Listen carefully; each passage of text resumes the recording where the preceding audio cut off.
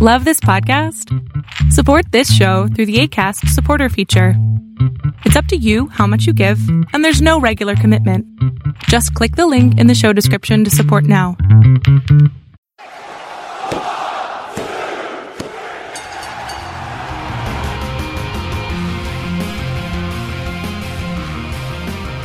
Hey everybody out there, welcome back to Positively Wrestling. Got a special episode for you. Just a little bit of a bonus thing. We've been talking about it for weeks here. Today's going to be our show entitled Hitting the Mark, the Power of Kayfabe. We're going to have a retrospective on this. And of course, I am Tim Kennard. I have the heel to my baby face, the brain to my gorilla. I don't know, the smart to your mark. There we go. That works for this week. I like it. Steve, how you doing? I'm glad we're finally doing this. Yeah, we've been talking about it. We just haven't been able to find the time. But finally, we can. And this is good. I think this is going to be a really fun show. This is something, and we can start by, if you would, what is the definition of kayfabe? What does it mean? Kayfabe is essentially the wrestling word for maintaining the illusion, for presenting the product as though it is a legitimate athletic competition. Nothing is predetermined. There are no scripts. It's an actual sport. And, you know, there are many things. We'll get into them as we go. There are many things that the performers and the promoters have done over the decades to maintain that. But that's kind of just the catch-all term for everything that falls under that umbrella. Maintaining the illusion that wrestling is in no way scripted or predetermined. Right. And I wanted to go into that because you never know. Some of our listeners may not be aware of that definition, especially if you're a younger wrestling fan or you're just a new fan to the world of professional wrestling. Sometimes these terms get thrown out there by us smarts. Yeah. By the oldies. The oldies, the ones who have been around for a long time. That internet lingo and the fan lingo we throw out there. Just like heel and face, some people may not understand what heel and face means. That's, of course, bad guy, good guy in the pantheon of wrestling in kayfabe. Are you a heel or a face? But I guess we'll get started with kind of how it was in the beginning. Now, of course, wrestling started as a real product. Like when it was first presented, it was real. It was two people going against each other wrestling. Wasn't predetermined. It was kind of like a boxing match as far as real sports goes. This is way back. Like, is that the carnival days? Yeah, well, in the carnival days, it was not real. Okay. So in the carnival days, it was predetermined as a way to get the audience to lay bets and then to basically cheat them out of their money. Oh, yeah. And the audience was referred to as the mark. And that's where that term came from that we still use today. The mark being an audience member who is easily fooled into losing their money because they think the product is real. And so that's really where professional wrestling started, was on the carnival circuit, kind of the burlesque show, arena, if you want to call it that. I was trying to avoid that word because it has a different connotation when you're thinking of wrestling. But it was a sideshow. That's what it was. It was a sideshow that that promoters used to literally cheat people out of money by waiting to see who everyone was betting on and then booking it the other way. Yeah. I mean, FYI, newsflash, spoiler alert, even carnivals today and fairs still look for the mark and how to get their money out of them with the carnival games. Yeah. They're not legit. Let me tell you that right now. You've seen movies make fun of them, but yes, they put Crisco on those things that you try to get coins to land on. Basketball hoops are at 11 feet, not 10, when you're shooting those basketball to win prizes. There's a lot of little things they still do. Those pins you're trying to toss rings around, they're a little too big. Yeah, just slightly too big. Yeah. But yeah, so it's nothing new. It's been going on for years. Yeah. But like I say, there was a point though, it did transition to where wrestling was presented as a real product. And it was an actual physical competition. Yes. And that was really after the Civil War. After the Civil War, There was interest in seeing, I don't know if the Civil War had anything to do with it, if it was people just hated each other and wanted to beat the crap out of each other. That's kind of where we are today. Yeah. So I don't know if it was just the political climate or why it was that time period that resulted in people wanting it to be more legitimate. But after the Civil War, it did, at least partially. If maybe not every match, if you want to call it, on the card, at least some of them were legitimate, which made it, hard to tell which was which. Yeah.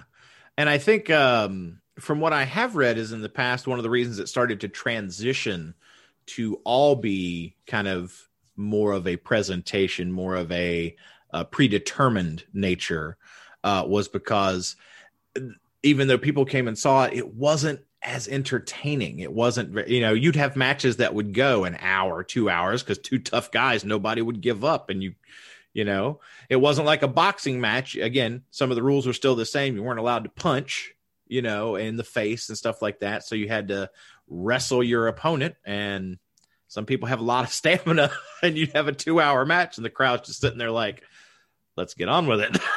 Yeah, it was flat out boring. Yeah, it was boring. Because you would have matches go 3-4 hours sometimes. Yeah, and these weren't 4 hours of 450-degree splashes. They were side headlocks, and they were wrist locks, and they were hammer locks. Lots of locks. What we consider rest holds now in the business. Yes, and for hours, that's what it was. So that was boring. It was a 4-hour Randy Orton match. Right. Sorry, Randy. Interest was waning. So, they had to do something. And so what they did is say, all right, well, let's give them what they want, which is unpredictability and excitement. And so in order to do that, we've got to figure it out ahead of time. Yeah, you gotta throw stuff in there. I mean, it's like any form of entertainment. It's like when you're watching a good show on TV. If the script isn't good, if they don't have good writing and a good story to tell you, you're not going to be interested. And The same thing goes with the story in the ring. Whether it be because of the personalities involved, the good guy versus the bad guy, and the heat that they've built between them, or just in the performance itself with high spots and real like jaw-dropping moves, which have changed obviously over the years. In the beginning, not as again, no 450s, nothing like that going on. A vertical suplex got wows from the audience. A back body drop, would get a huge really gasp. Really good clothesline. Yeah, would definitely make the. I mean, that was a finisher. That was a finish. Yeah, vertical suplexes were too. Yeah. But so we had that, and they went to great lengths to protect the business, to keep kayfabe. Even when they made this transition, the public still wasn't aware that this was not real. Right. And they needed to keep it that way because at the time it really would have been a huge deal because they were being lied to. Yeah. Specifically in order to get money. Mm-hmm. So it would have been a scandal. And it kind of started to become that around World War I, when articles were starting to be published about this doesn't seem to be all on the up and up here. This is predetermined. And so it was around that time, around World War I, that people were figuring it out and starting to talk. Mm-hmm. And then, but I mean, as it was when we were growing up, not to flash too far forward, we'll go back, but like when we were younger, and I was born right before World War II, so yes, it's not too bad. Yeah, I mean, you're only like 1,000 years old, which sucks because I'm older than you. But anyway, when we were getting into it as youngsters, obviously, as a kid, if no one's sitting there in your ear telling you what's up, of course you think it's real. Sure, you're just like, wow, the spectacle, it's awesome. But like, but there was always that, even the people that were like, oh, it's staged. There was always a vehement denial from fans like, nah, shut up. I don't want to hear that mess. Yeah. Like, even if you did believe it, you still didn't want to hear about it. Yeah. It was like, because you were a fan, and that's the power of fandom. It's like you want to believe, and that's what to give them credit as performers, as promoters, how they knew how to extract that, to get that from the fans, to make them want to believe it. Right. And like I say, when we say they went to great lengths to protect it, there's people who have been beaten probably within an inch of their life for trying to call it out as fake over the years.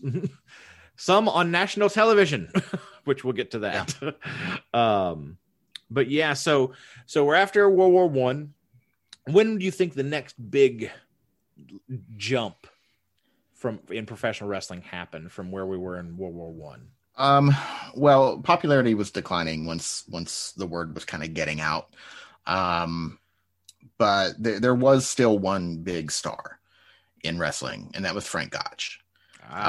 He was kind of considered to be the first big wrestling superstar.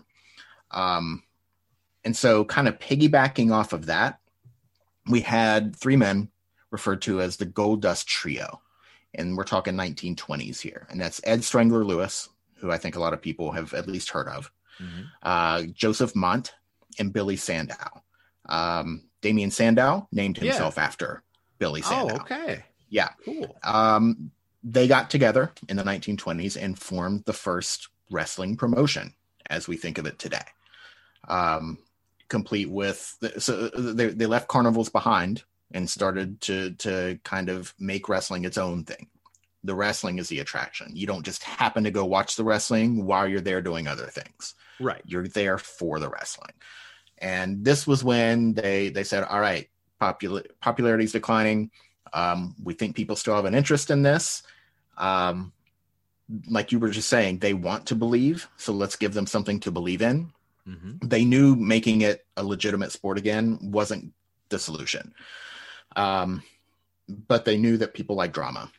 And so they started to work with characters, they started to work with angles, and they started to make it a little more theatrical. And if you're going to do that, you've got to determine the endings ahead of time, because if the match doesn't go your way to make it a satisfying story, then it's just that, unsatisfying. Mm-hmm. And it's going to turn the crowds away. And so despite all of the articles and the word of mouth going around that it wasn't legit, clearly you still had people that weren't sure, or like you said, they didn't want to believe it, or maybe they did believe it and just didn't care. But this was kind of what started to make it a little more popular again, the Goldust Trio. And you hear that name, Goldust. And so, Dustin Runnels, Dustin Rhodes, paying some tribute there as well. So without these three guys, Vince gets a lot of credit and he deserves it. But without these three guys, who knows if there would have been an industry for Vince to help explode in the 80s. Yeah. To take over, if you will. That's really what he did. But yeah, so you had them kind of getting everything started. And of course, then the popularity grew. People did start to really, really get behind professional wrestling. And then more and more companies, territories, however you want to refer to it, promotions, popped up all over the country, because it was like, hey, these people are making some money. There's a business opportunity here. Or it could have been people that were in that promotion that branched off, that got started. Hey, I can do this, but I'm on the East Coast, so I'm going to go over there and do it because nobody's doing it over there. Yeah. You didn't have worldwide coverage. Yeah. Like TV coverage really wasn't a big thing. I mean, TV wasn't a thing for some of this. TV didn't even exist for a lot of this. And so, the only people who saw you were the people who lived near where you were doing your thing. So if you were on the West Coast, and you could go to the East Coast and do your own thing, and maybe people there hadn't seen anything like this at all. They didn't even know it existed. I would like to point out, a lot of people jump down Vince's throat for sports entertainment. Oh, he doesn't call it wrestling, it's sports entertainment. That phrase was coined in 1935 by a sports columnist in Toronto named Lou Marsh. And he didn't say sports entertainment, he called it sportive entertainment. That was how he defined wrestling in one of those columns that was kind of like, this isn't what you think it is. So that phrase goes back a long time before Vince ever uttered. I don't know how old was Vince? Wasn't born then. No, not quite. no, Vince wasn't. I had to think for a second. So before Vince was even born, sportive entertainment was coined in a newspaper by Lou Marsh. Yeah, because I mean, and we talk about how, you know, they were sitting there saying, hey, this isn't quite legitimate. And that is a lot because, I mean, because you think it's like, well, who would care? It's like, but we mentioned people like to bet on this. That was one of the big things. There's a lot of money changing hands, either through the promoters or just, you know, a group of guys who are fans come together and there's like, hey, I bet you he's going to win. There would be a lot of money going in between and changing hands over these sporting events, which happened not just to be fair, as we know today, it's not just wrestling. I'm sure boxing at the time, because boxing was around, same thing was happening. There were bets going on that. Golf has been around for forever.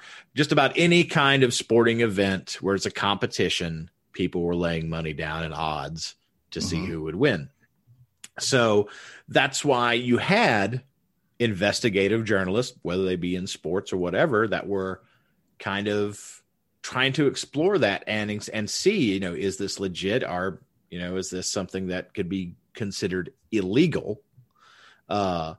Which obviously was not considered illegal. And I think because of, you know, they did find out it is, as he said, sportive entertainment. But as we found today, people will bet on anything. It doesn't even have to be legit. Because they lay odds to WrestleMania and the matches and pay-per-views now. And we know full well it's predetermined. Yeah, and I mean, and that's fine. And I think the issue was that if you're going to bet on it, you have to know what you're betting on. Yes. If you're betting on it as though it's a legitimate competition, I'm going to pick Braun Strowman every time. Yeah, because monster among men. He's huge. Right. But if I bet on it knowing that it's not a legitimate competition, then I'm coming at it from a more fair perspective. And I can look at it from a writing perspective, not a who would actually win this fight perspective. I think it was a matter of just fairness more than anything. At least that's how I see it. Yeah, I think they were looking at more of just pure honesty. It's like they're hiding something, so it has to be devious. That is, I think, how it got labeled, and that's why a lot of those writers did write like that. Now, so let's see, we're in the 30s now. Things don't change for a while after that. Yeah. I mean, things pretty much go as we know them for a long time there. And you've got more characters coming in, your Gorgeous Georges, who is another huge star, leading into your Ric Flairs and your Hulk Hogans. So for decades, that was the state of wrestling. No one ever admitted it was anything. No one in the business ever admitted it was anything but legitimate. Fans, depending on who you were, your age, whatever, you either questioned it or you didn't. What about you? When did you always know, or did you figure it out at some point? I was going to bring this up as we got to that part of the time period, but you know, that's fine. For me, because again, we're tied together. At least I'm tied to you with my fandom of wrestling. Yeah. I mean, I found wrestling independently, but then we became friends. You were a wrestling fan, and that fueled my passion for it because I had someone else to talk to and enjoy it with, because I didn't know anybody else that was into it. My family, not into it. But yeah, again, starting out, I thought it was real. I was a total mark for it. I would say by the time we got to high school, I accepted the fact that it was predetermined. It was staged. But I still would get caught up. And as a fan, that's what I love. And even to this day, that's what I really enjoy when there's a really good match or a really good story, is I get lost in it. Yeah. I forget for 15, 20 minutes in a good match that this person is probably who's going to win because that's what the writing says it should be. And we've talked about this in matches. That's what we love, when you think, oh, maybe that's not going to happen how I think it's going to happen. It sucks you in. But yeah, I would say by the time I was 15. Okay. I know. For me, I figured it out probably in 1988. So I was around 10, and here's what happened. I went to a house show with my best friend at the time. His name was Josh. I was living in Illinois, and I remember it was main evented. Randy Savage was the champion. He was defending against Ted DiBiase. It was a great show. This was in St. Louis. We lived in Illinois, but we drove 2.5 hours to St. Louis to see this house show. And maybe 2 days later, maybe even the next day, Josh went with his family to a house show, I think in Springfield, Illinois. Mm-hmm. It was the same show with the same matches with the same results. And so at that point, I was like, starting to put some chinks in the armor. Yeah. But, I didn't care. And I didn't admit it either. Like, I didn't admit that. No. And I was going to bring that up because I have distinct memories of conversations coming up when we were in high school. This is later in high school. So around 94, 95, around my senior year. And like the internet had kind of just become a thing to where people had it at home. And I remember I would like read something and you're like, that's BS. It's not, because it's real. They don't do that. And we had a few tiffs over it, I will say. Nothing bad, No. Not ruining a friendship or nothing, but those little, hey, it's staged. No, it's not. That kind of thing. To me, it was something people used to make fun of this thing that I love. And that's true. A lot of people used it as a huge negative. It's like, how can you like that? It's fake. Right. And it's like, well, you watch movies, right? Yeah, exactly. Yeah. It's like your mom, is at home every day at 1:00 to watch Days of Our Lives or whatever, and is sucked into that. It's like, what's the difference? Right.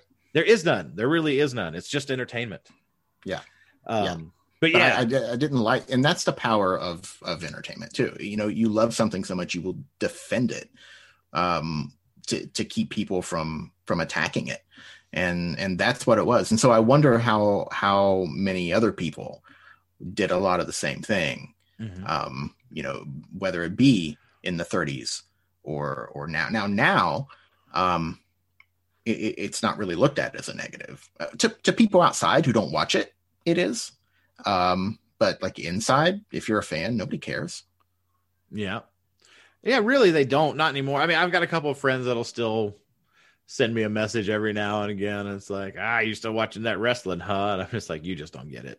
Yeah. But they're not fans. That's what I'm saying. They're not fans. Yeah. They're not fans. The fans don't care. And so the reason I brought that up is because it was after I started to figure it out. It was February 10th, 1989, that Vince McMahon admitted to the New Jersey Senate that wrestling is predetermined. Mm-hmm. And he did this to avoid taxes and regulations. Mm-hmm. And from the commission. Sporting commissions. Yes. And it was saving him like $400,000 a year or something like that in 1989. Which at the time is huge money. Yeah. And that's when he started to use the term sports entertainment. And it was the first time anyone in the business, with any real clout at least, had admitted that wrestling was anything but what they presented it to be. And it was a huge deal, and a lot of people didn't like it. Yeah. Very true. And he would even, and then of course we're jumping another 10 years ahead of that, he would later have a very famous promo before an episode of Raw where he just freely admits it to the world, because this was to the Senate. This was behind closed doors. Obviously, writers and newspapers and news outlets carried some of this, but the average person may not read anything about it. Right. At the time. That promo, we'll get to that because there's something that happens before that that leads into it. Something that did happen as a result of admitting to the Senate that the wrestling wasn't real is that they no longer had to pay those regulation fees. And not only Vince, nobody in the wrestling business had to do it. And while a lot of other promoters accused him of killing the business by doing this, what it did is it opened the door and independent wrestling became a thing. Yeah. Because now people who weren't rich could afford to start their own wrestling promotions. Mm-hmm. And, people don't talk about that a lot. They don't talk about the fact that Vince is to thank Yeah, it actually had a big upside. As much as you sit there and say he had to admit to the Senate, oh, that's a negative thing because he had to admit that it's predetermined. But the other side is it made it way more profitable, and way more accessible to people who wanted to start promotions in their territory where they didn't have wrestling.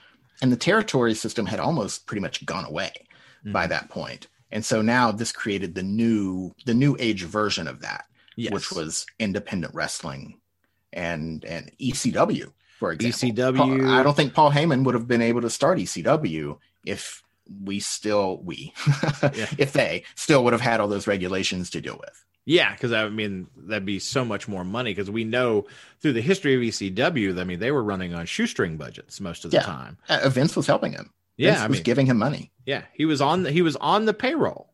Yeah, essentially. Well, he was paying ECW because I mean, Paul said he's like I never took a dime from WWE or Vince, but Vince paid it to the company to help the company. Right. So he was short on money anyway. Yeah. So.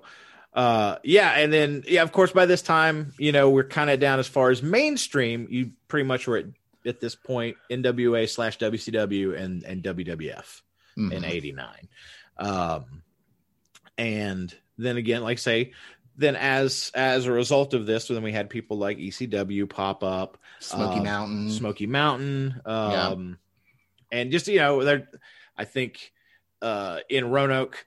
For years there, I don't know if it's still around, but there was like a small little promotion that was an offshoot that Boogie Woogie, Jimmy Valiant. Because he's got his wrestling school up around here somewhere in Northern Virginia. And then his little promotion around the area that they still do shows every now and then. Yeah. Or like when I was, I can't remember, did you come? I can't remember if you came with us or not when I was a DJ in Bluefield and they had that show and it was an independent company. I think Boogie was a part of it. It might have been his company actually. And like Lodi was there and Barbarian. I was there.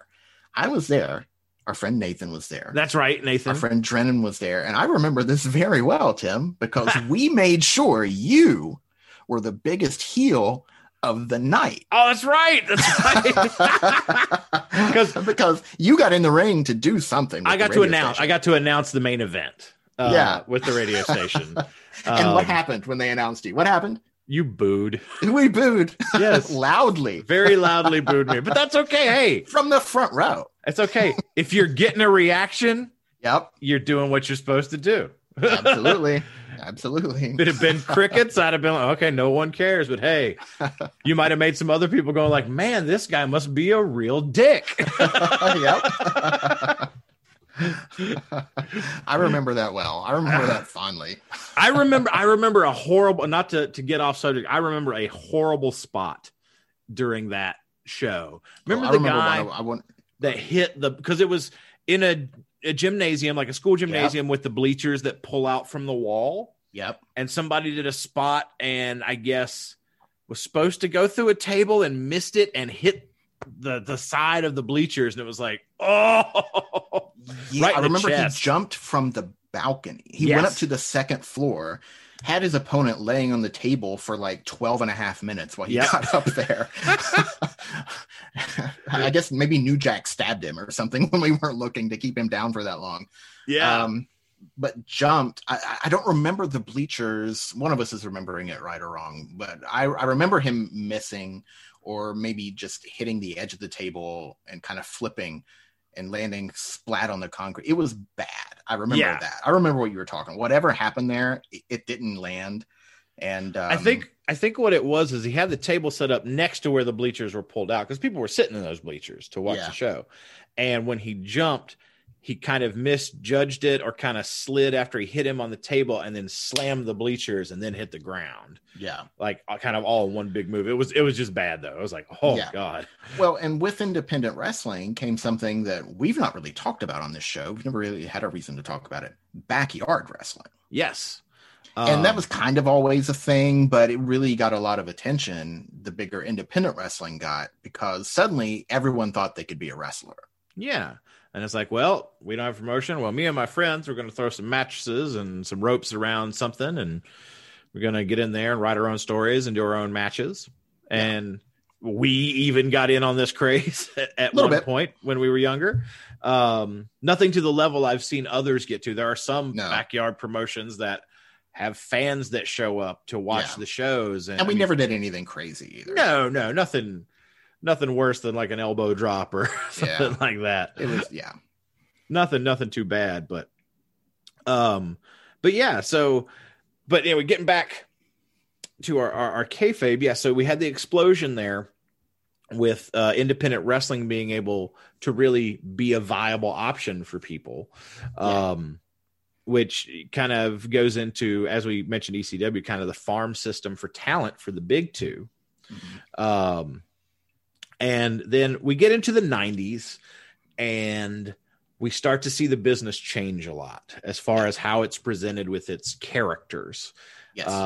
Because, I mean, if you've seen any of the documentaries on network or whatever, talking about the history of WWF, WCW, ECW, any of them, the business was in that where everybody, like, your character was basically a profession. People were professions. There's the, Duke the dumpster Drozy, the trash guy, Doink the clown, Isaac Yankem, the dentist, so on and so forth. TL Hopper, the wrestling plumber. Yes. TL. Yep.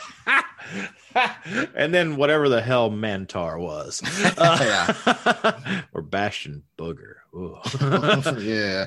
Same guy though, right? Mantar and Bastion Booger? Bastion Booger was the same guy as Friar Ferguson. Who was Mantar? Mantar, I think that was his only character in the WWF. I think he did some stuff elsewhere. Okay. Yeah. But yeah, kind of another profession. Friar Ferguson came in. He would sprinkle holy water on the fans. That didn't last long. No, that's we're not going to get into why that's really bad. How that would never fly in today's culture. It's crazy that Bastion Booger was a step up. Yes, that was improvement. Yeah. But yeah, but then we kind of got into where they started to present the performers a little more real as far as using we say real names, and some of them did use their real names, but they were their stage names. Yeah, but they weren't names that could be real names if they weren't their actual real names. Like Scott Hall as opposed to Reza Ramon. Right. One is obviously a character name. The other one you could say, okay, that's a guy's real name. That's no problem. Yeah, like Shawn Michaels was not Shawn Michaels' real name, but it could have been. Yeah. But I will say, good choice for the stage name because the Heartbreak Kid Michael Hickenbottom just doesn't have the same ring to it. It doesn't. It's hard to fit that on a shirt. Yes. Mm-hmm.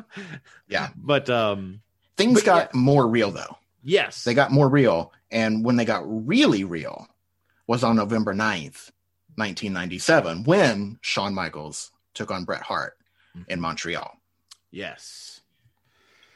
The Montreal Screwjob. Yes. And this changed wrestling. If you're listening to this, you've heard about the Montreal Screwjob more than likely. So we're not going to spend a whole lot of time on this.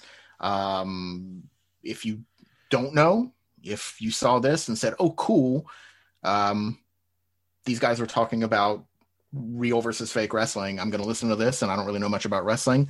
For you, Montreal, by the way, thanks for listening. If that's you, thank you for listening. I hope you come back. If that's you, what happened is we had this main event match on a pay-per-view between Bret Hart and Shawn Michaels. It was supposed to end one way. Bret Hart was supposed to retain his WWF championship, but he was leaving the company. Vince McMahon, the owner of the WWF, was afraid that he would leave with the title, and so he changed the ending of the match without telling Bret Hart, so that they changed the ending to make it look like Bret Hart submitted and lost his championship title to Shawn Michaels.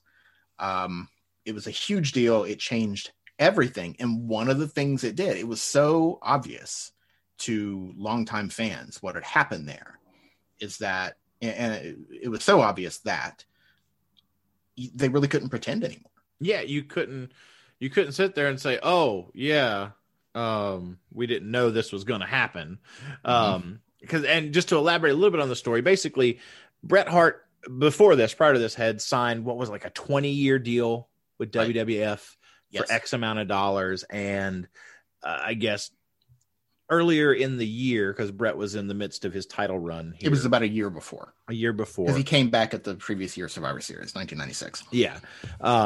But then I guess, we get about 6 months out of Survivor Series, and Vince is like, I don't know that we can honor this deal. I don't know that we're making enough money, because they were kind of struggling, because at this point, WCW was in full swing and were taking talent and were kicking butt.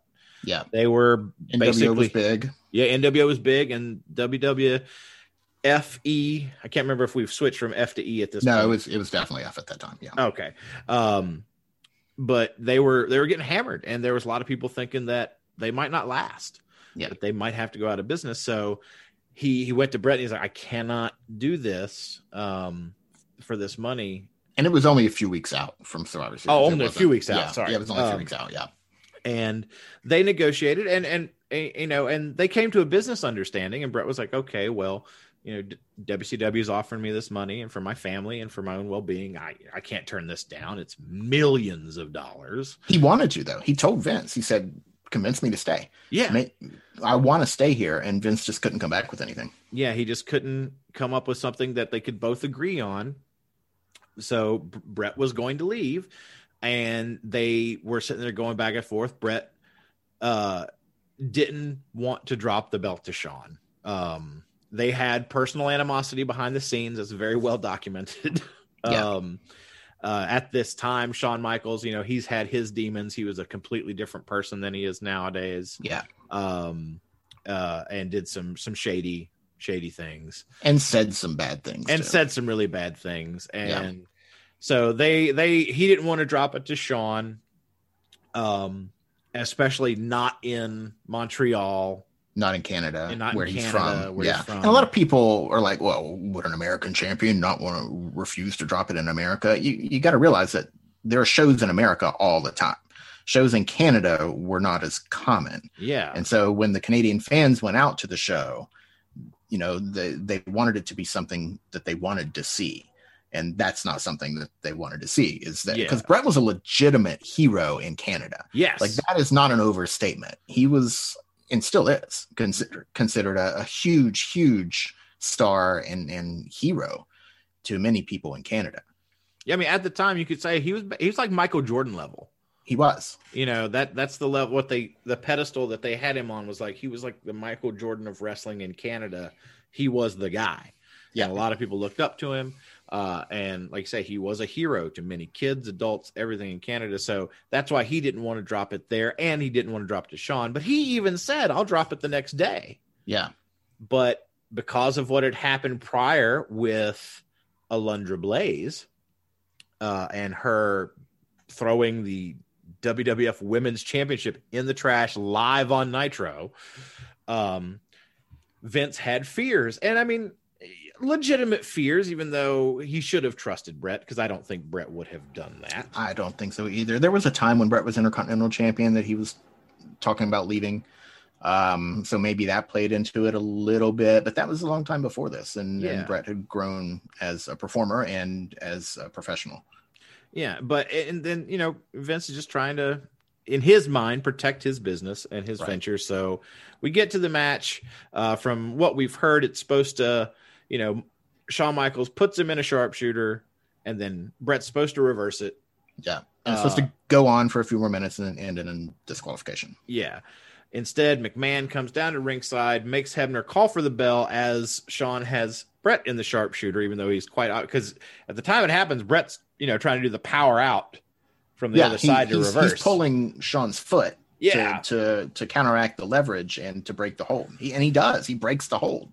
But then the bell is rung, and the rest, so to speak, is history. Now, a lot of people, you may have seen footage when they talk about this of Bret, he goes around, he's trashing ringside, he spits at Vince McMahon. They all destroys get, monitors. stands on the ropes and takes his finger and pantomimes WCW to let everybody know. Now that wasn't originally shown on the feed. No, the feed cut out very, very quickly. Yes. After the match ended. But as we said, this kind of led to this promo that Vince came out before Raw. And he basically said, I think the audience, he said, we are in the business of entertainment. That's what this is. It's entertainment. He said, you are tired of having your intelligence insulted. Yeah. So he basically to the world announced, no, this is entertainment. This is predetermined. This is a show, much like any other entertainment product is. And he couldn't avoid, he didn't have to go that direct a route, but after the screw job, they could no longer reasonably pretend that it wasn't predetermined. And so this was December 15th, 1997 that he did this. So less than a month after the Montreal screw job. And it was also part of a plan to take their company in a new direction as well. Mm-hmm. And a lot of backlash from wrestling superstars at this. I remember specifically Ric Flair, even had words. He's like, well, Vince just completely killed the business. Like he has destroyed professional wrestling. Obviously that it wasn't true. I know at the time that might've been what he thought, but Ric Flair was brought up, to be very protective, to protect that kayfabe. Yep. There's been lots of stories, and I'll call out the Rise and Fall of ECW documentary, and talking about a storyline with Sandman. And Paul was like, there was this thing between Sandman and Dreamer, and it's like he got caned in one eye, and then like a fireball thing or something in the other eye, and Sandman was blind in kayfabe. And that man didn't leave his house. His wife would answer the door. He wouldn't go out in public for a couple months until they got the payoff to where he wasn't blind. He made his comeback and he beat the crap out of Tommy Dreamer. But that's the level these performers would go. The heels and faces would not be seen together in public. Yeah. Hacksaw Jim Duggan and the Iron Sheik got pulled over and arrested for drugs, riding in a car together. And they were fired for it. Yeah. And it wasn't for the drugs. No. It was because drugs and wrestling. Yeah. They were hand in hand at one point. Yeah. Duggan was a face and the Sheik was a heel. And it became a very widely spread story in the public. And having a face and a heel caught together, not good. The $1 Million Man, Ted DiBiase, they paid for him to have that lifestyle so that when he was seen in public, he was wearing the expensive watches. He was pulling up to places in limousines. Yeah. Everything they could do to maintain the illusion in public, even when a show wasn't going on, they did. Yes. And then the other side as well, I remember very famously, Vader had an interview, and I think this was on a European market, maybe. I don't think it was US based. Mm-hmm. And, they had, with most interviews that you kind of go over what questions you're going to have, it's usually not a big surprise what you're going to be asked, so you can prepare for it. And the interviewer kind of went off script and he called wrestling fake. And I want to say that like his collarbone got broken because Vader grabbed him and kind of threatened him. I don't know about injuries, but he definitely roughed him up. Yeah, he roughed him up a bit. And I think Taker was on the same interview. I think it was Taker and Vader. And Taker just kind of sat there like, oh, crap. Yeah. Well, and Dr. D, David Schultz in the 80s slapped the living crap out of John Stossel from 2020. Oh, yeah. For asking a similar question. Hulk Hogan put Richard Belzer in a front face lock to demonstrate that the wrestling holds were real, and he passed out. And sued Hogan. And sued Hogan because he fell and hit his head after Hogan let him go. I don't know that Hogan intended to make him pass out, but I do know he intended to show him that the hold was real. Yeah. If you don't know, because Richard Belzer, not exactly a household name, dude was 110 pounds soaking wet. He was a skinny beanpole looking guy. Yeah. As was John Stossel. So getting smacked across the face by Dr. D didn't feel good. No. Yeah. So they put themselves in legal jeopardy sometimes to maintain the illusion that wrestling was real. And by the way, you're not going to hear me, and probably not Tim either, describe it as fake, because No. I don't think that's an appropriate word. No, I don't think any real wrestling fan would think it's an appropriate word. No, because to me, again, I've made this analogy before. It's like a really good dance routine. You know, it's thought out, yes, and yes, the winners are predetermined, but it's not fake, because if it was fake, we wouldn't have nearly as many injuries as we have. Right. There are people that have died in the ring. Mm-hmm. Due to circumstances either surrounding the business or in actual matches. There have been, people having heart attacks and stuff due to the strenuous activity they're doing. Have you seen the Iron Sheik try to walk? Yeah, I mean, look at Mick Foley now. Yeah, and the surgeries he had on his hips. Kevin Nash's continued surgeries on his knees. Yep. Hogan can't do a leg drop anymore. Yeah. He had to stop doing the leg drop because it destroyed his hips. Yeah. So, I mean, doing it every night. Yeah. What they do is dangerous. They are trained professionals for the most part. Again, we mentioned backyard wrestling and stuff like that. And I'm going to actually come back around to that in a second too. Yeah. They are trained professionals. So you're trained when you're learning the business, how to take a bump, which again, if you're not up on terminology, a bump is like a spot, like a slam, how to land, how to take a move, how to fall. To minimize your risk of injury. So that you protect yourself and the other performers you're working with. But that's what it does. It minimizes it. It doesn't eliminate it. No. And the things that they do hurt. Yeah, it's just like football players wear pads to minimize injury, but you get injuries all the time. Yeah.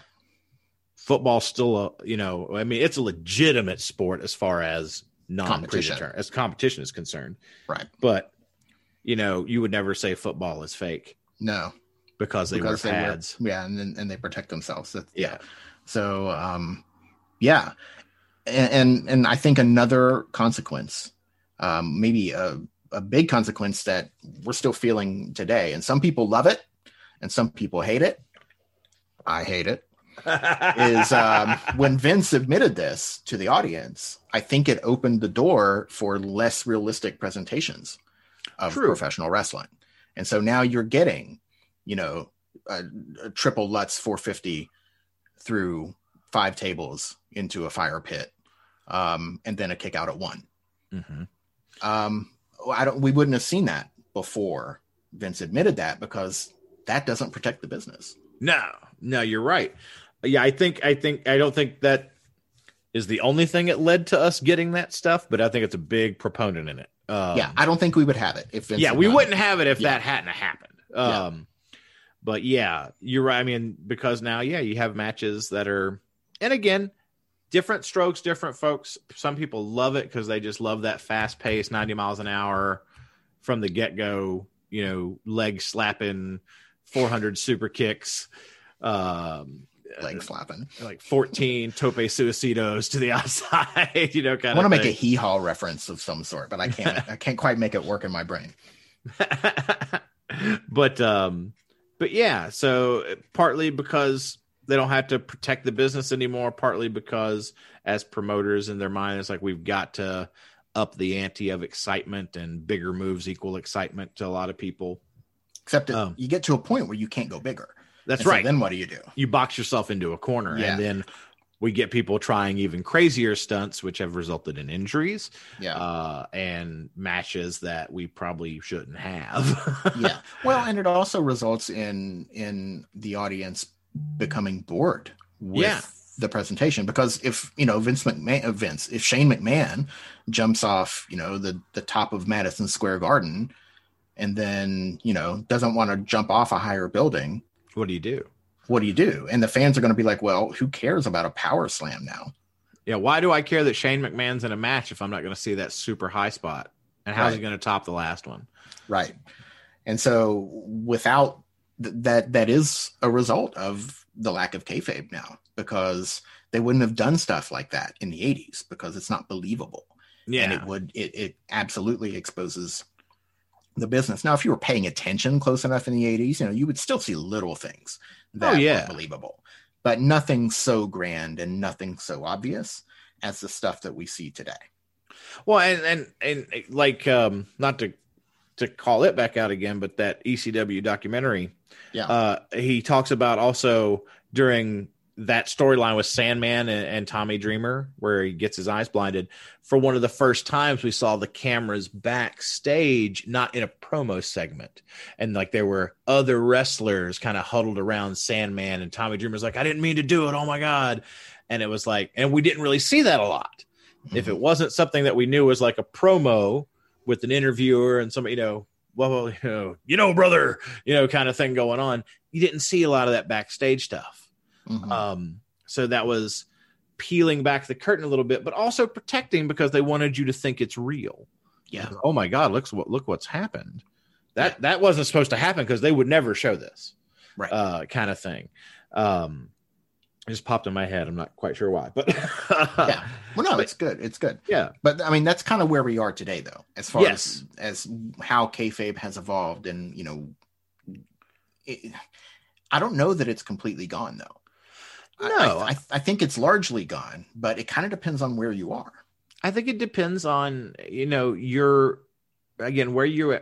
at viewing the product, how you want to consume it.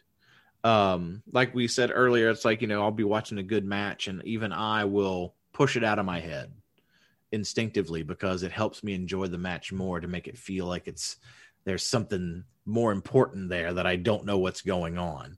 And like you've talked about with Sasha Banks in the ring, making things different. So it's not, as you've brought up, vacuum wrestling, where it's like, right. I know exactly what's coming next. I know if I know it, why doesn't the other guy know it? So obviously because we've seen the same sequence over and over and over. So it makes it feel more staged and rehearsed as opposed to kind of spontaneous and the, anything can happen kind of mentality. There are also some cultures, though, that still won't really acknowledge that it's worked. Yeah. Like really in Japan, I mean, they know that the audience knows, but they're still not going to say it. The same in Mexico, really. They won't admit it out loud. In following all the girls from Stardom that I do on social media, I still don't see them taking pictures with their rivals or anything like that. They're still, and it is booked in such a way that the results feel a little less storyline driven and a little more realistic. Where, talking about Unagi Sayaka has been going through this 7-match trial. In a booked story, she probably would win one. In reality, if she really was that new, facing all these veterans, she probably wouldn't. Yeah. And so we're not done with that yet as of this recording, that we still have a couple matches to go in that. So I'm curious to see which way they go with it. Will they go with a little more storyline driven or make it feel a little more realistic and have her lose every one of these? So, and still in Mexico, you're never going to see a masked wrestler without a mask in public. Yeah. I mean, there have been literal death threats for that sort of thing happening in Mexico. And I remember what a big deal it was with some of the unmaskings that happened on Nitro. Yeah. Rey Mysterio wrestled without a mask. Juventud. Psychosis. Yep. Some big names. It was a big deal for them to unmask and be shown on TV not wearing their mask. Because to my knowledge, since he's been in WWE, Rey has never not had the mask on. He's always had it in WWE. He's had somebody rip it off him, but he's protected his face. Yes. Yeah. He's never shown his face on WWE television. Yeah. So, I mean, that you can see where that's such a huge deal. He lost an eye. Didn't lose his mask, though. And grew back. Speaking of kayfabe. Yeah. Okay. So I have a question for you. Okay. Would you prefer to go back? Would you prefer to believe again? Or do you like it better knowing? Oh, that is such a good question now, because I get a lot of my enjoyment from the product now because of the interworkings backstage, because I know the politics and the drama that happens behind the scenes from a production standpoint, from a writing standpoint. A lot of that intrigues me, and I get a lot of enjoyment from that and figuring out, how would I book that? That kind of fantasy booking. But the fan in me of just wrestling in general would love to go back. I would love to go back and have that feeling of just that joy and that heightened tension when my favorite is wrestling somebody and either is losing and I get so upset that it's like, whatever, or elated with joy when they win. I would love that feeling back, but I don't know. That's a tough one. That's a very, very tough question for me. I definitely enjoy wrestling in a different way, knowing that it's predetermined. I enjoyed it more in a sense when I didn't know. So, for example, in 2016, when Sasha and Charlotte were going back and trading the belt back and forth, they traded it 6 times. In 2016, the Raw Women's Championship. It was the Women's Championship at the time. I would have felt better about that if I didn't know it was predetermined. Because when Charlotte won that last match that I drove 7 hours in the stands and watch, when she won that, knowing that it was a sign that Vince wasn't running with Sasha was so disheartening.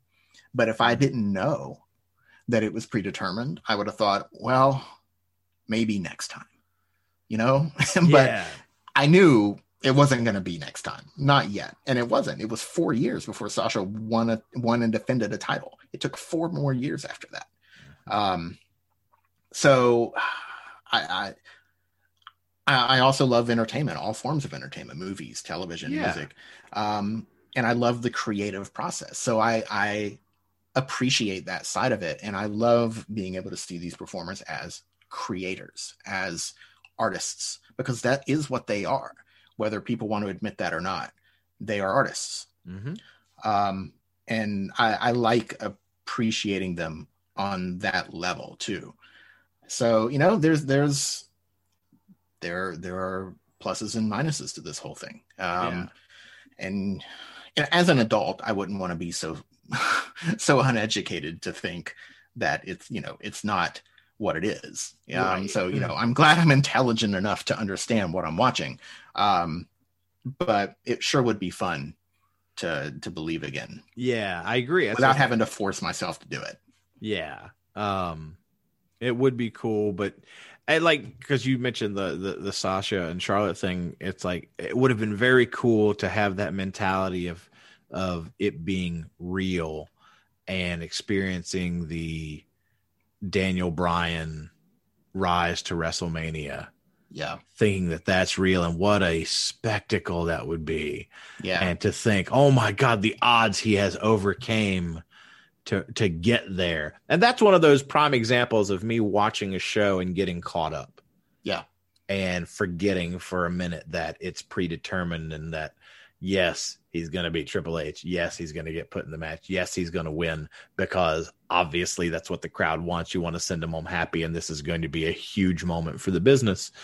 But outside of that, just the drama, the tension, everything was so great about that match.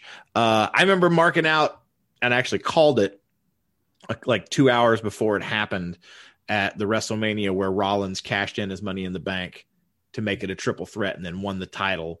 On Facebook before the match started. I was doing my predictions for the whole show, and that was one of my ones that he would cash in and make it a triple threat.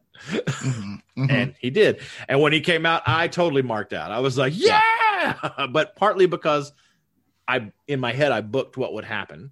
It's like, man, if I was doing it, that's what I would do. That'd be a great way. We've never seen anything like that. It'd be awesome. And then they went with it. But on the same token, if I was sitting there thinking everything is real, that would have been a jaw-dropping moment. To see that at WrestleMania. So definitely pluses and minuses, pros and cons to both. What about the talents? How should they approach it on social media, for example? Because there's been some debate, and some pushback from fans, like especially with people like Alexa Bliss and Bray Wyatt. Sometimes when they post something that's real, Alexa with her fiance or Bray Wyatt with his kid or whatever, some fans push back on them for breaking the illusion of these characters that they have. Do you think that's fair? I don't think it's fair that they get pushed back because, again, I think that's fans being too intrusive. There has to be a line for privacy. And Now, I think in an ideal and perfect world, if you're following Lexi Kaufman on Twitter, you're following Lexi. You're not following Alexa Bliss. So if she has a Twitter that's Alexa Bliss, that should be kayfabe. But Okay. Lexi Kaufman, that's the real person. She should be able to post whatever the hell she wants. Yeah. If it relates to her life. Yeah. And I think that's where the separation should be. It shouldn't be on them to protect us as fans and just human beings in general. We need to learn to separate the line. Yeah. And understand that they're human beings too. They have lives. And also keeping kayfabe constantly can affect them. Look at what we've learned from Sasha. Yeah. And how keeping kayfabe constantly caused her to lose herself. Yeah. And go enter into a depression. Huge depression. Yeah. But yeah, I mean, crazy stuff. So yeah, I don't think they deserve the pushback. I think there should be a more, again, in a perfect world, a more defined, like, here's my Twitter for my character. Here's my Facebook or Twitter for myself. Mm-hmm. And keep them separate. And there are some that do that. There are some that have that, but then there's a lot. I mean, we brought up Alexa and Bray in particular, but I mean, we see it all the time with, Billy Kay, Peyton Royce, Randy Orton, Moxley, all of them. They'll tweet something and you're like, oh, is that? And it'll be about the person that they're wrestling that week or in the program with for that month in that pay-per-view. And it's like, well, okay, that's obviously has to do with that. But then they have something kind of somewhat related, but not really that they'll post. And it's like, okay, which one is the one I'm supposed to think is part of the show? Yeah. So I think there do need to be a few clearer lines, but again, maybe they do it on purpose. As far as, and again, you never know what they're being told to tweet as opposed to what's now. Obviously, if Alexa Bliss is tweeting about like her and Ryan Cabrera being on vacation or having, a romantic evening, something, whatever, that's probably not someone from WWE saying, hey, I want you to post about your personal life. Like Vince is over there saying, I want some pics. Give me some pics. You need to put a pic up there. Needs to be big chocolate, and I won't finish it. Not you, Bray. Not you, Bray. He's gonna puke. He's gonna puke. Yeah, that has nothing to do with this. I know. I like that's how I hone in on my Vince impression. Him yelling that he's gonna puke. Got you. So, and here's another question. At least I've talked a little bit about this before on the show. Considering everything we've talked about, do you think wrestling should be referred to as a sport?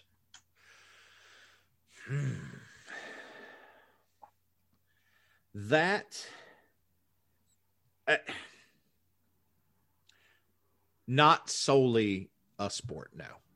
Okay. And I say that because to me, when I think of a sport, I think of actual competition.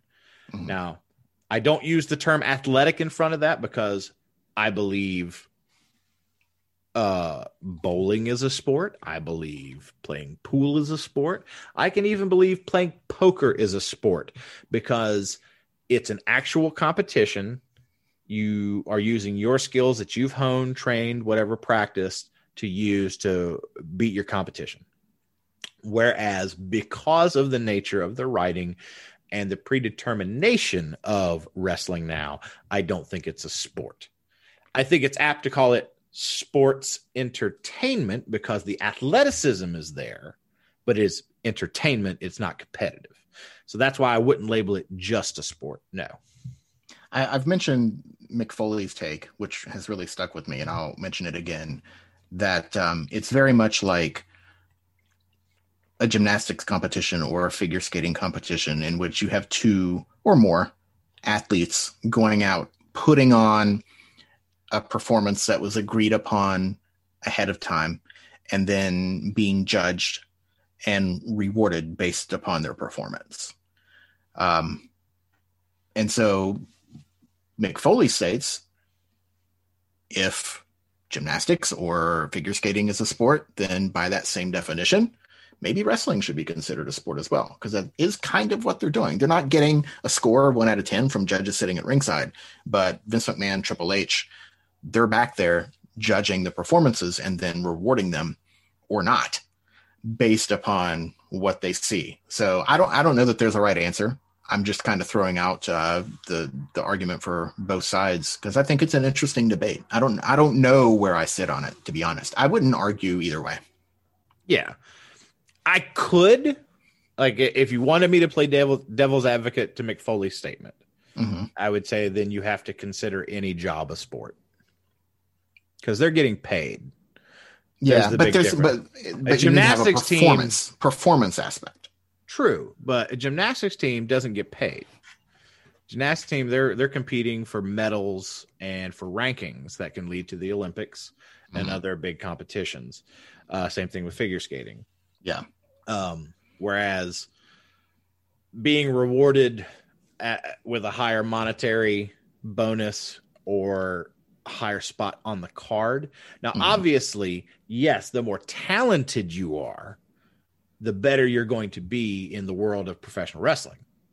Because if you don't have the athletic talent, if you don't have the promo talent, stuff like that, you're not going to get TV time. So there is an internal competition, I feel, obviously. Right. Yeah. For wanting to be the best, to be the top guy, to carry the company, have the best matches. And I think internally, obviously, they sit there. Or girl.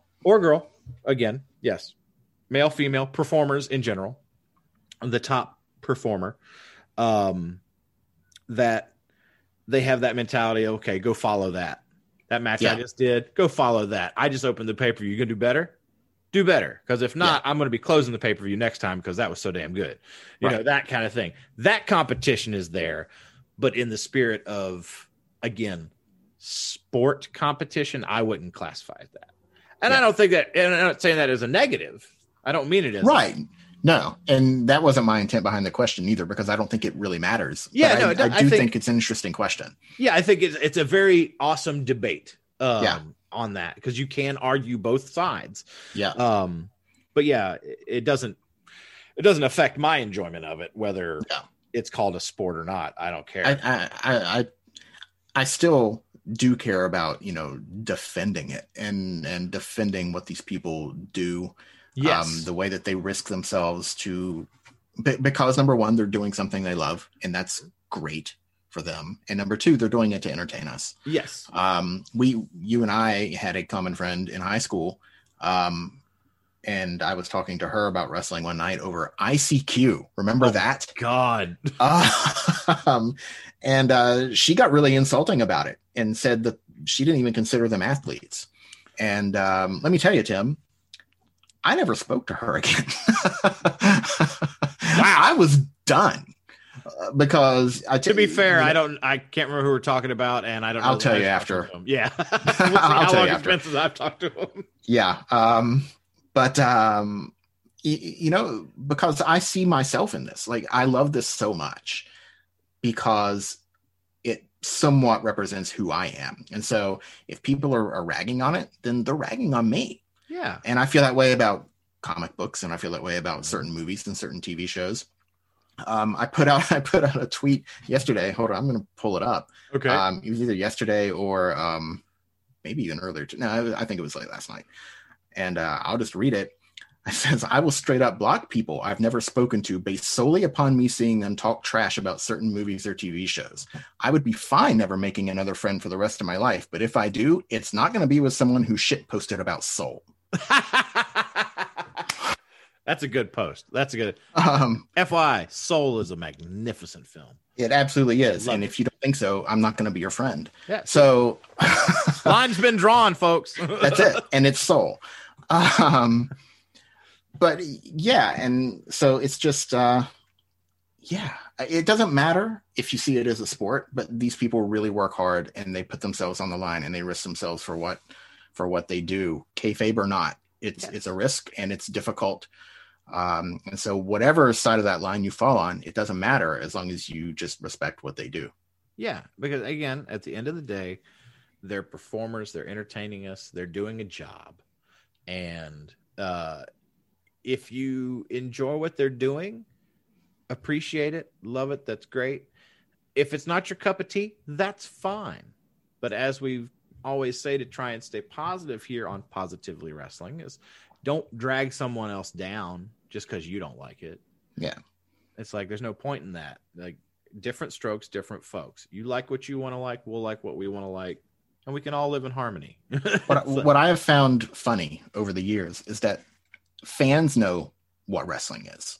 Yes. The only people who don't seem to know are the people who are not fans and crap on the fans because they think we think it's real. Yeah.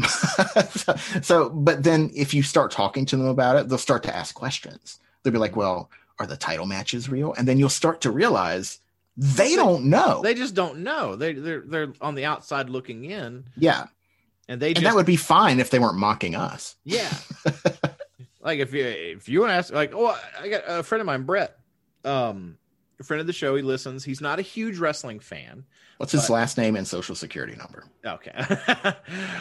No. 555. No. He lives in Astoria Lane. Brett,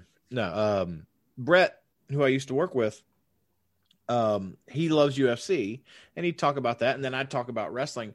And he was like, I've always kind of been interested, but he had tons of questions about the business and how the predetermination works, how that factors in, like how do they decide? And I was like, well, that's a whole nother episode. There's a lot to that, yeah. To talk about how the writing decisions and how that gets made and the politicking that goes on backstage and all that mess. But as I would talk about it, he was entertained of me just talking about it. So he's kind of got a little side interest. So he listens to the show. Cool. And I don't have your social security number, Brett. Yeah, no. I don't even. Well, I mean, I do, but anyway, no, kidding. Just ignore those charges. But so he may become, and it's like, I really, really want to get a time where me and Brett can hang out, where I can show him like 2 or 3 matches to show him why I'm a fan. Yeah. Like 3 matches. Like if I was to encompass my fandom in 3 matches, this is the 3 matches I'd want you to see. Yeah. That kind of thing. So one day, hopefully I'll get to do that. But that's that thing is like, he didn't know. And I don't think Brett would have been one of those people that would make fun of wrestling fans because it was fake in the first place. Right. But even if he was or wasn't, it's because he didn't really know anything about it. Yeah. And I think you're right. That's where a lot of that comes from, is all they think is, oh, wrestling's fake. You like wrestling, you like something that's fake. So that's obviously bad. Yeah. And that's how it gets determined. But it's just uneducation to the product itself. Yeah. And what it means to be a wrestling fan is where that comes from.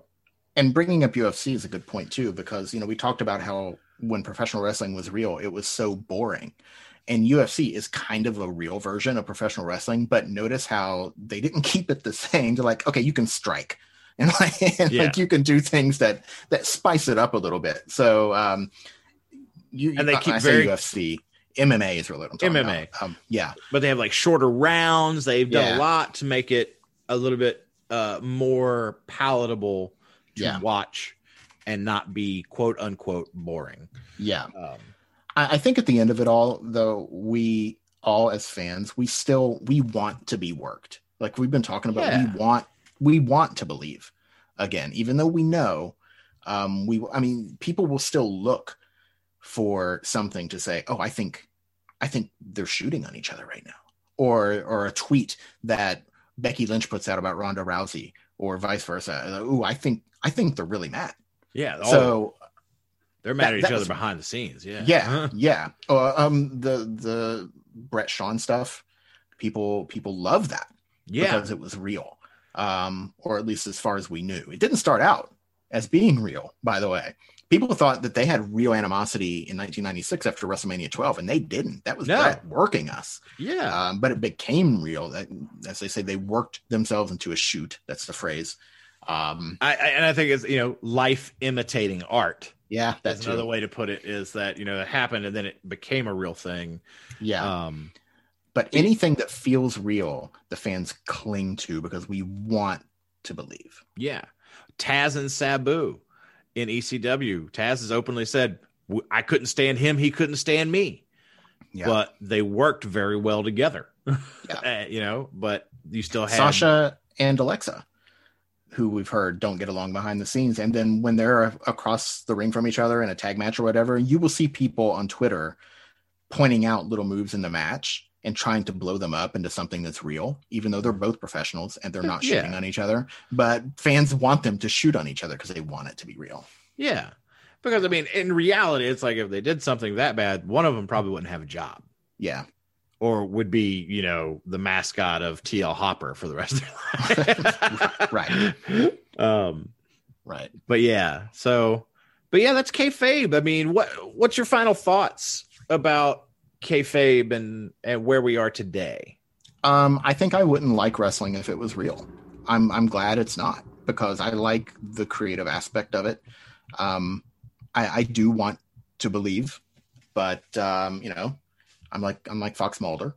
I want to believe, but I can still enjoy for what it is.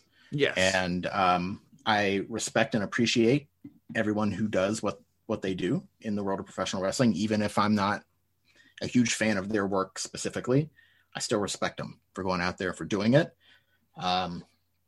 Sergeant Slaughter almost got it. We didn't mention Sergeant Slaughter. He almost got himself killed protecting kayfabe around the time of WrestleMania 7. He was getting legitimate death threats. That's right, because he sided with Iraq. Yeah, his character. His character did, not him. The character was an Iraqi sympathizer. At the height of when we were having the tensions between U.S. and Iraq, and the Gulf War and Gulf War. So they literally would put their lives on the line to keep kayfabe, and I'm glad for them they don't have to do that anymore. So I will take the negatives that come with knowing what wrestling is in exchange for that. Agreed. And I feel the same way. I'm glad that it's not real, because I probably wouldn't enjoy it as much. I think I would still enjoy it, but I don't know that I would be the fan that I am of it now, to where I would want to sit there and do a podcast and talk about it. I don't think I would be at that level. Well, we're not doing an MMA podcast. Well, that's true. Yeah, we are doing a professional wrestling podcast. Right. Because I don't have the urge to see people really trying to hurt each other. And if you like UFC, that's fine. I'm not judging you. I'm just saying, me personally, that's not what I'm looking for. And so I'm sticking with the wrestling. Because I tell you, I don't watch a lot of UFC. I will catch a highlight here and there for a big match, and I still cringe at knockouts. Yeah. I'm just like, oh man. Yeah, I can see where that'd be exciting if you're a fan of UFC, but that's hard to watch for me personally. Sometimes see someone really get their jaw jacked. yeah, and knock which we've seen in wrestling in the few shoot contests they've had, like the Brawl for All. Oh yeah.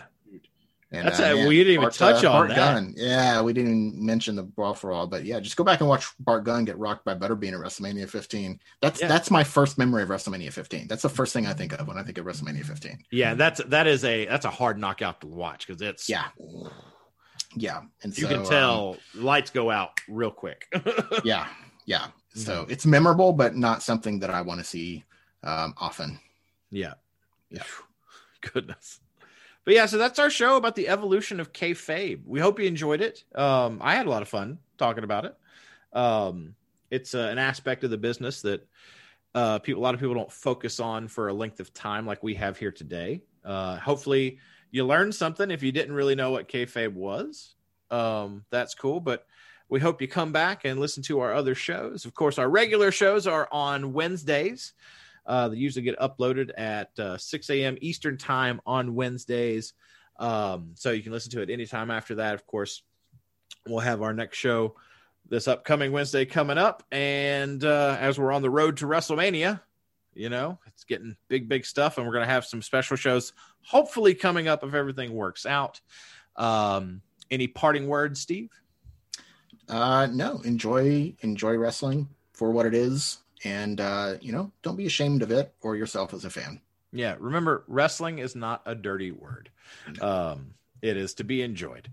But come back and listen to us again. Now, again, if you want to follow us, again, like, share, and subscribe. You can find us at plus WrestleCast on Twitter. That's PLUS WrestleCast. You can find me at Timothy K. You can find Steven at Bizarro Doom. You can even find us on Facebook. Just search for the Positively Wrestling Podcast.